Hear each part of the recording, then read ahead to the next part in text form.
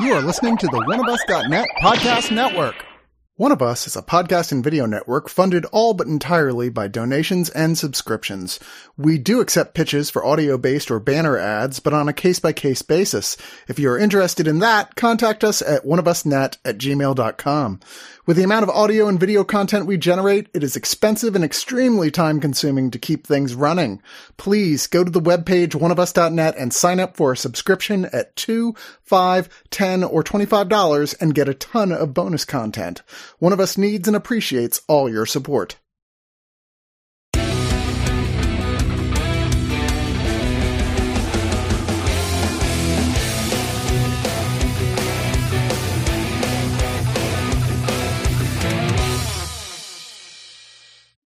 You only find yourself when you disobey. Disobedience is the beginning of responsibility, I think. Oh, hello there. This is Bradley Martin. I was just reading some famous quotes by the auteur-director Guillermo del Toro of Pan's Labyrinth fame and last year's animated Oscar winner Pinocchio. But what does disobedience and finding yourself have to do with the film we're talking about? Well, that film is a Netflix original called Nimona, starring the Riz Ahmed as Ballister Boldheart and the wonderful Chloe Grace Moretz, hit girl herself, as a new metal badass, Nimona. A long time ago, a monster attacked the wonderful city that they all live in, and the heroic and righteous sword of... what was her name? It's Gloreth. Gloreth with a G. And it was 1,000 years ago. Exactly 1 millennia ago. 1,000 years ago. Gloreth says, "Get back to the shadows from whence you came, monster." And everybody just loved that she did that. J.R.R. Tolkien said, I'm gonna have one of my characters say something remarkably similar to that. To a monster of flame and shadow. But how does the Balrog actually feel about this confrontation? You know, that would make a great webcomic / graphic novel, I think. So after these thousands of years pass, an entire kingdom has built up and advanced from sticks and stones to swords, sandals, and flying steel horses with social media and... laser crossbows! Which is kind of like, if you've already got a laser gun, why would you also stick a bow onto it? But hey, what aesthetics, Bo. Aesthetics. Very cool aesthetics. That's true. It's an aesthetic bow, just like me. The Knights of Gloreth, the Order of Gloreth, protect the realm now. And Ballister Boldheart is about to become the first commoner to take up the sword and protect the realm and be one of Gloreth's knights. The deuce say. That riffraff? A miserable peasant. Sir Toddus Sureblade by Beck Bennett is thinking, surely this must be a mistake. Dirt can't create flowers. And that is kind of his mindset. A lot of ignorance and misinformation. Beck Bennett, a wonderful voice actor, by the way. I enjoyed his performance. Who always plays a really good dick. Yes. I think the process was, what if we took Launchpad McQuack, but just fed him through every 80s bullied jock? Yeah. Very punchable face, Todd. So him and a lot of other people just around the kingdom are kind of weary of why would this piece of trash be allowed to have the highest honor in the land? Ambrosia's golden loin, on the other hand, and Ballister's love interest, he thinks that he should be a knight. We already knew he was gay because his name is Ambrosia's Golden Loin. What are you talking about?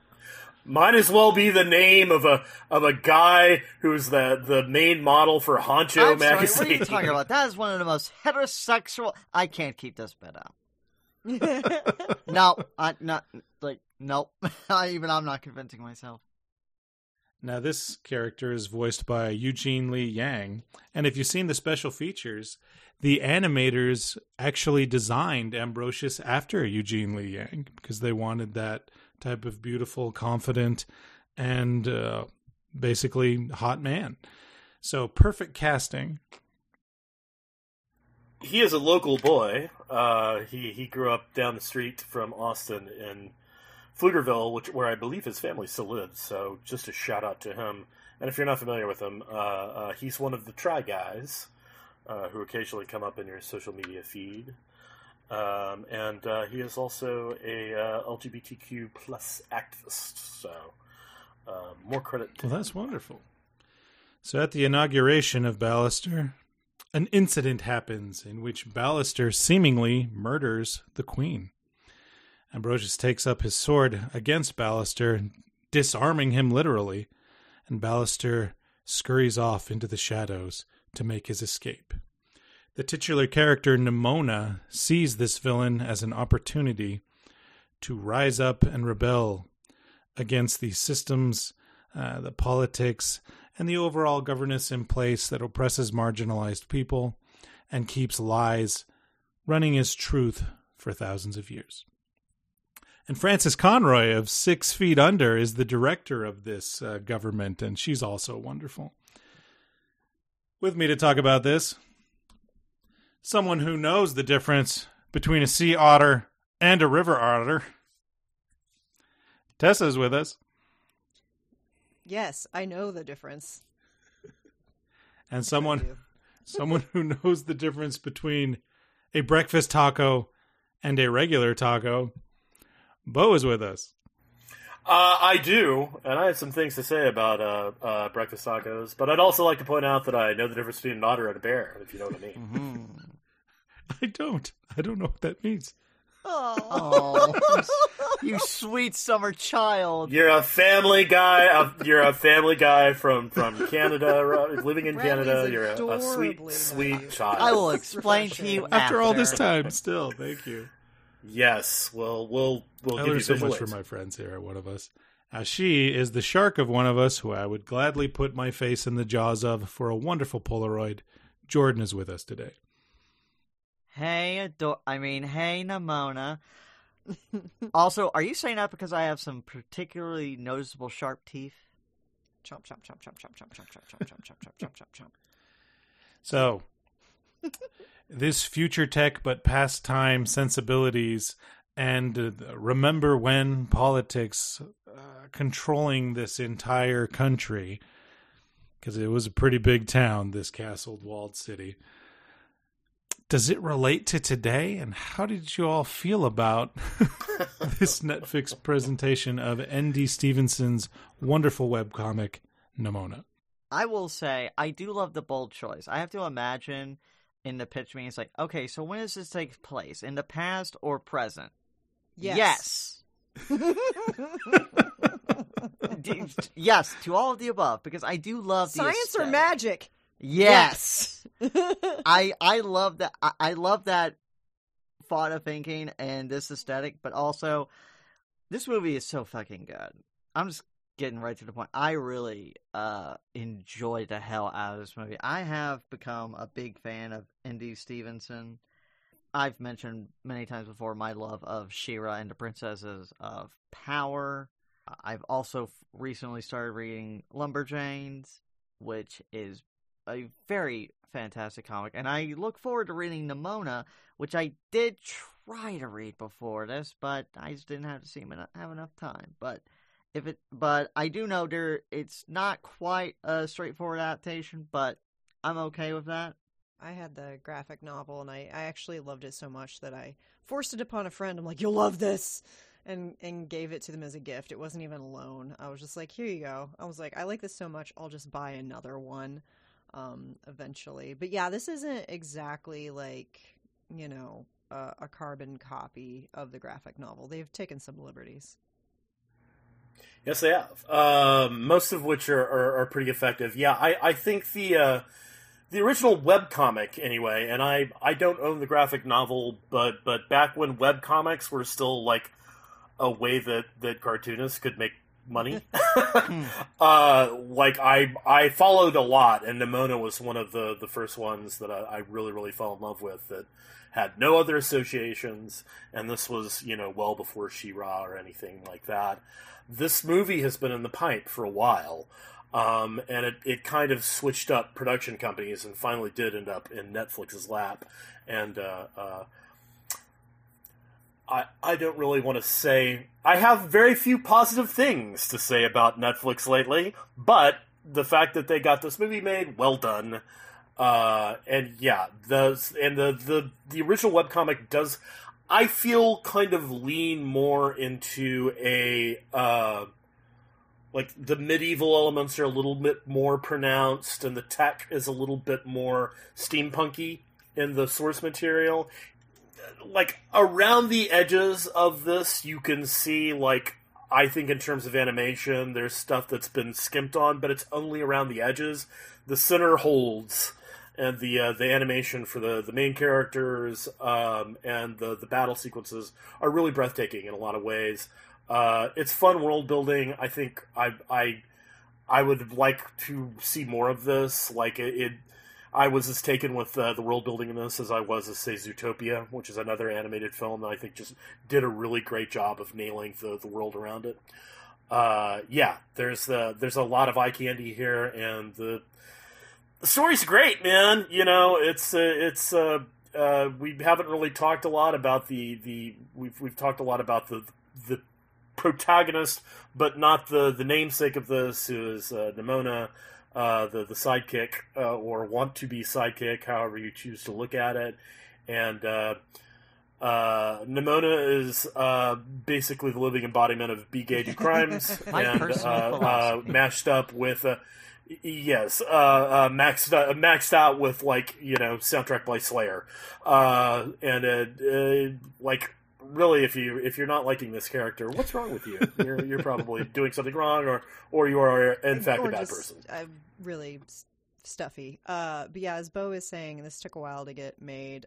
It was originally a production of Blue Sky Studios. The film was canceled following Disney's shutdown of the studio in 2021. When it was canceled, it was apparently like 70% finished with the layout, and then it was revived by Annapurna and Netflix. So basically the studio, Blue Sky, also did Ice Age, Rio, Horton Hears a Who, and Robots. I had to sit through both Rio and Rio 2, and I can tell you with authority that this is a much better project. Either the third or fourth Ice Age, I think, when I was dating my first girlfriend. So yeah, I would say Nimona is quite above that. Yeah. Yes. If you watched all the Ice Ages back to back, it seems like an actual Ice Age. He's not wrong. Now, with this, there comes a lot of hard conversations. Usually, a family fare, the message is just be yourself, which is great. I like that message in children's programming. But why be yourself when you can be a magenta silverback gorilla? Yeah. I put it to you. Exactly. There's a sequence on the train when Riz Ahmed Ballister says, "Oh, why can't you just be a girl? It'd be so much easier for you to just stay as a girl." And wait, easier for me or for you? And there's a lot of thought-provoking gems of dialogue like that through this whole thing. How did y'all like this dialogue? And honestly, did you see that finale coming and all the twists and turns on this crazy runaway train of punk? Yeah, no, that the line, just be a girl, it hit pretty hard for me, being a non-binary, gender-fluid person who gets misgendered constantly. Sometimes more pointed than others, and sometimes just accidentally. It happens. But just the whole shape-shifting, and like, I like to cosplay, I like to dress up, I like to, mix things up and look different and not do the same thing every day. I mean, of course, there's like go-tos that are more comfy to wear, but I don't know. Yeah, it just hit really hard. Just be a girl. It was like who's that easier for? And so, like, if I get sassed by family or questioned by people that are close to me, I'll be like, basically, I'm going to use that line for sure.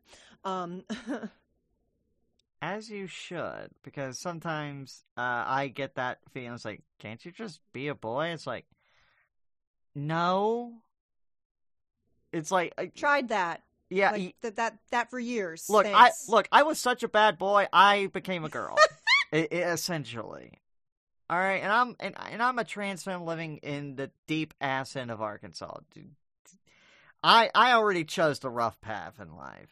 But what I will say is that Chloe Grace Moretz, this might be my favorite performance of hers because she is electric in this movie. She is really just so lightning fast and crazed, unhinged, but so thoughtful and emotional. And I have noticed, like, she kind of does thrive in crazed, energetic characters like Hit Girl and being the teenage executive nemesis to Alec Baldwin on 30 Rock. It's Kaylee Hooper in 30 Rock. Yeah, which I did slightly blank on the name. Thank you. Which was The never heiress of Cabletown. which I never expected to make me laugh as much as it did. And yeah, one thing I do want to point out, the animation in this is gorgeous. Like, the way this shape-shifting is done, it's like, it just seems seamless. It has this filmic quality to it, but it is a very modern animated film, but it also just moves so fluidly. Like, it's not quite as boundary pushing as, say, the Spider-Verse films. Mm-hmm.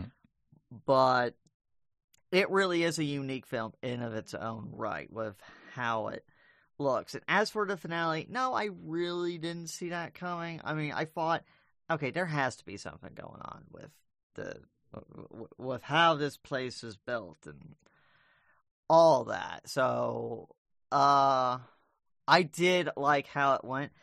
Riz Ahmed was great. I was very surprised by Eugene Lee Yang, especially with how well he was able to hold himself in intense argumentative scenes with Francis Conroy. I was like, okay, well, shit. Color me impressed.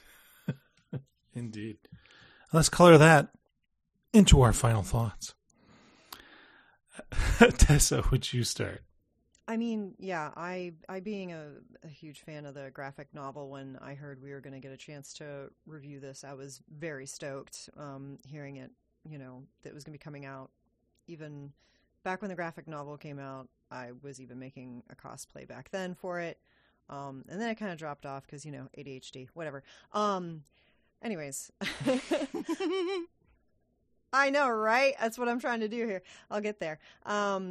But yeah, all the performances, as we've said, are amazing. The voice acting is great. Riz Ahmed is Ballister. He is a great straight man, pun intended, I guess. That wasn't really not intended. To Nimona's sort of like, firing on all cylinders, chaotic, not neutral, just wanting to take down the machine, It's kind of interesting to see the sort of reason why she's so upset and why she's so angry, and just kind of getting through the anger to the just all the emotion underneath, like anger masks sadness most of the time. So anyways, it's a really good watch. It's a really good read. I highly recommend experiencing both. I'm not sure if there's a particular order you should scope them out in, but I would definitely give it a go. I'd probably give this like a 8.59 out of 10 whale-shaped holes in the ceiling. Yeah. Very nice. Jordan. This is one of my favorite movies of the year so far. It's exciting, and it's so well acted, and I do love the music in this as well. Both the original score and the very nicely done needle drops. The animation is very lovely to look at, and yeah, like Bo, I'm really not the biggest fan of Netflix, but holy hell, I'm glad they got this so that this film can be as gay as fucking possible. For that, I thank them alone. As for their boardroom, they can go fuck themselves. Pay your writers. So I highly recommend this, especially for families. It's so good, and you're gonna have a fun time with your kiddos or your tweens and whatnot. And yeah, Chloe Grace Moretz, this might be her best performance. I know it's certainly my favorite performance of hers entire filmography so far. So I'm going to give it 9 dragon cereals out of 10. Very nice. Bo. Yeah, I'm really glad this kind of ended up on my watch list to review because it's sadly I think it's one of those things that might go under the radar for people who weren't fans. And like I said, I'd kind of thought that the fate of this movie was already sealed and we were never going to see it. So this was really refreshing. I really think that, aside from a few technical flaws here and there, this is just a really genuinely great adaptation that maintains the source material's heart. I think it even adds to it. I think there's definitely some moments that will, at least make you messed up, if not out and out cry. Especially if you've been kind of, cast aside by, family or friends or anybody just for trying to be who you are. I think the voice cast that they assembled for this is just brilliant. There were a few little vocal cameos that didn't end up standing out. I will say that just because I think they kind of got lost in the background. I also think I wish we could have gotten a little bit more with the woman who played the Queen. Lorraine Toussaint is a brilliant actress, but like Beck Bennett, Eugene Lang, Francis Conroy, Riz Ahmed, and Moretz are just top of the game VO. So I really don't have many problems with this. I think it's one of the favorite animated things I've seen all year. I give it 9 glowing gay cinders. Wonderful. Yes, me, myself, when I watch a lot of family films, I kind of feel like these are meant to emotionally manipulate you, so I don't cry in a lot of them. And just watching Guardians 3 recently, I felt, well, that's not how I would dissect a raccoon. Oh my god. But this one... No. Let me tell you, it could kind of throw a few wrenches at you, just saying. But this one had me sobbing like those anime faucet tears. Twice, actually. So I definitely would recommend this. Probably will make my top 10. We'll see. Good luck September through December. When I was a younger father, my oldest, who was 4 or 5 at the time, I showed her Jaws way too young. But she wasn't traumatized. She brought me a picture afterwards, and it was a family of sharks hunting a sailor. And she said to me, "Aren't they beautiful?" And I thought, okay, so she's different. And then after reading, this implored me to read a lot. Like, what about when your child is different? And then I realized, what about a child being brave enough and confident enough and having the support enough to live as they are in the world? That's what's really happening here. So I love this movie, and I do hope that instills just a lot of conversation and thought on who we all are. So yes, I love this movie. I'm giving this one a 10 out of 10. Monopoly in old fancy times that involve a forest revolt. And now it's time to once again educate Brad on queer culture.